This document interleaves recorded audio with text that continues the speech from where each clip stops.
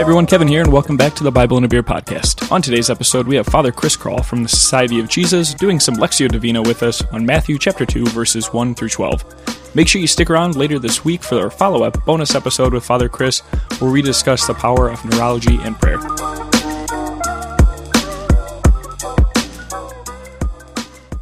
When Jesus was born in Bethlehem of Judea, in the days of King Herod, behold, Magi from the east arrived in Jerusalem, saying, Where is the newborn King of the Jews?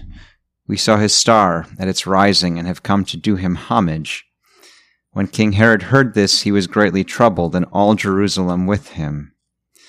Assembling all the chief priests and the scribes of the people, he inquired of them where the Christ was to be born.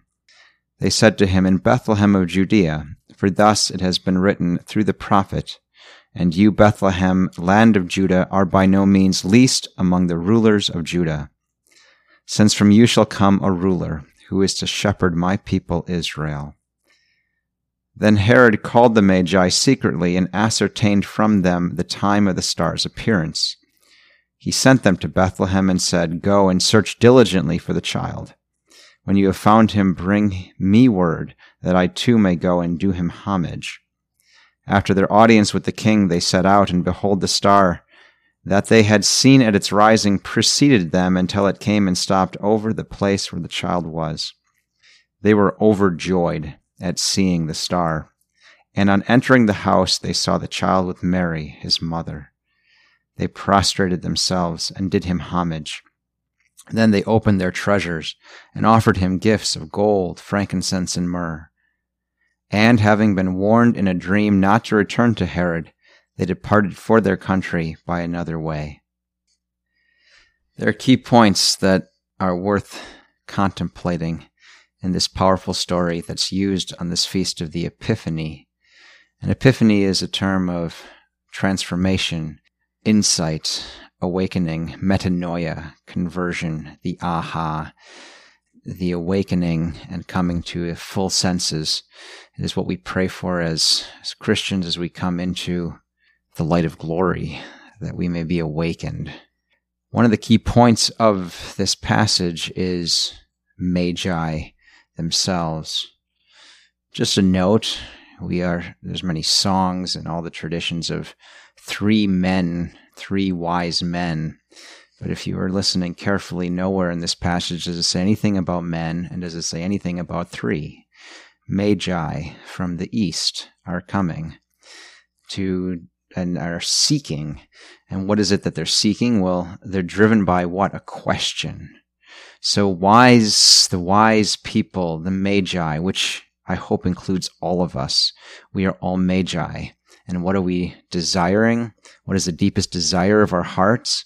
We want to find the King of the world, the King of the universe, the King of our hearts, the King of love itself. And this newborn King has been prophesied, which they are seeking.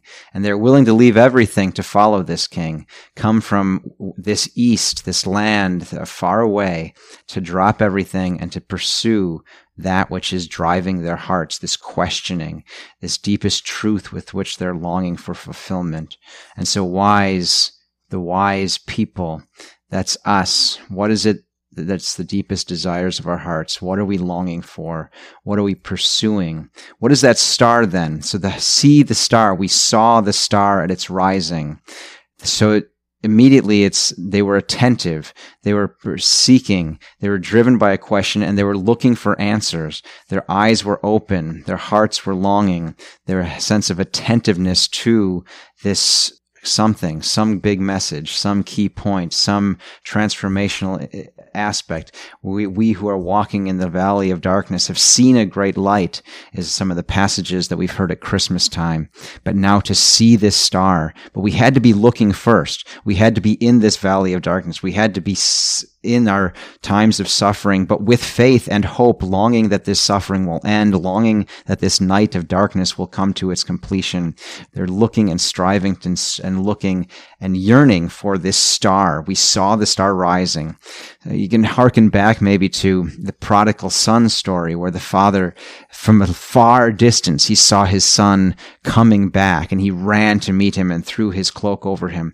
Well, these wise people, magi from the east, were looking, longing, waiting for this new spark of hope to break through the desolation and the darkness of this world, the violence, the hatred, and the death of which everybody is living through. But to see that star, because we know that this star can come, will come, and we're longing for this. So we're driven by this question, attentive and looking for this new star as these wise people. And when they are on this journey, and here's where if we are driven by faith, we will face adversity. All the times when we're going to be hearing, and as ordinary time comes soon, when Jesus goes and calls his disciples, and many of the first messages, like, unless you take up your cross and follow me, you will not be my disciple. Well, as we become a disciple, as we follow this, as magi, as wise people follow this star, we will face adversity. Christ promises that. But he does promise that he will be with us, and that through the adversity we will have an encounter. And so they come to this Herod, and this message of a new king, yes, greatly troubled him. And in some ways it troubles all of us. A new king will trouble us. It will shake us to the core. We will be forced to change, or pulled from our wayward ways, our habits, our desolating and death-dealing kind of actions, our sinful ways. It should trouble us. It will shake us and move us. If we are wise magi, if we are seeking this star, we're looking to be changed, transformed, let go of these past things, our inordinate desires, our disordered attachments, all the weights that we're carrying, all the things that we're holding on to. We must be challenged and greatly troubled. And then what does it lead us to? Well, if we continue to follow that star, we will come to this place. And they, as it says, so they go through the different prophecies, but go search diligently. The wisdom that King Herod gives is powerful. Go search diligently for the child. And when you have found him, bring me word. Isn't that our life? That we're constantly searching for the Christ in our lives, in our workplaces, in our families, in our relationships. We're constantly begging, Christ, come into my life. Christ, where are you in my suffering? Christ, where are you in this darkness? But if we're magi and we have this quest to find that star, will we be seeking diligently for the child? And when we have found him, will we be proclaimers of this word, of this life to the world? After all, what is the final line of every Mass? Ite, inflamat, ite, la missa est. The Mass is ended. Go now. Go glorify the Lord by your life. Go. Once we have found the Lord, once we have encountered him, once we have received the Eucharist, we must proclaim him with our lives. Go search diligently for the child, and when you found him, spread that word, that others may do him homage too. Now, as we know, not everybody, Herod, will then have this challenge and will be a challenge to the child, and there will be many people who will be a challenge to Christ. But that's, again, what it means to be a Christian. It's not going to be easy, and there will be the persecutors. We are signing up as we are baptized for a life of persecution and hardship. But we have this faith that the star is rising, and we are wise people who will be guided by the star to have this encounter. And behold, the star that they had seen at its rising preceded them until it came and stopped over the place where the child was. The star, if we're holding fast, if we're attentive to the light of faith, of hope, of love in our life, will it guide us to the Christ?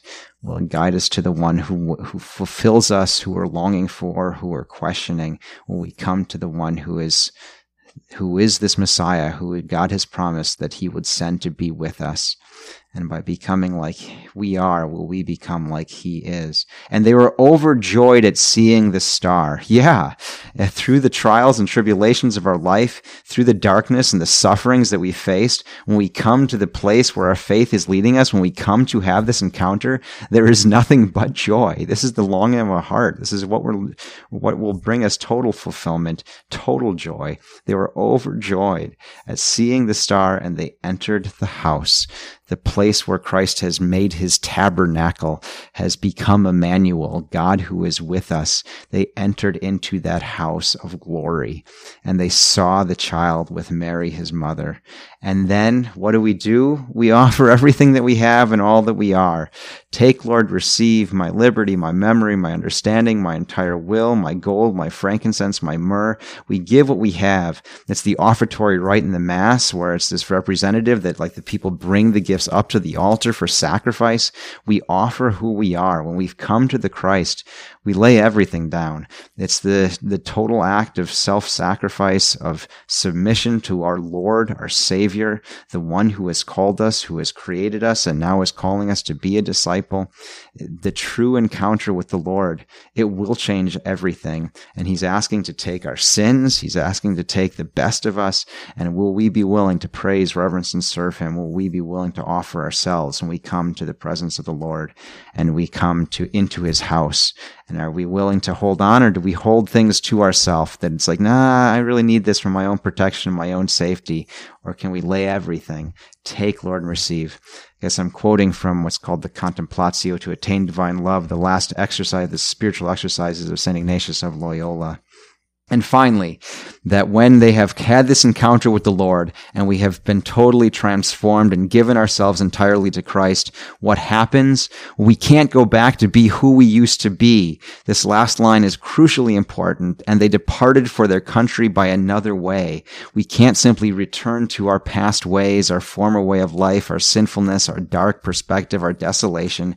Once we have encountered the risen Lord, everything changes, and we have to be a new person. We must go off in a new direction with Christ, following and in the light of the star, which has now become the eternal day star, which never sets. We have come into the presence of the Lord, and yes, we are greatly troubled, and everything changes.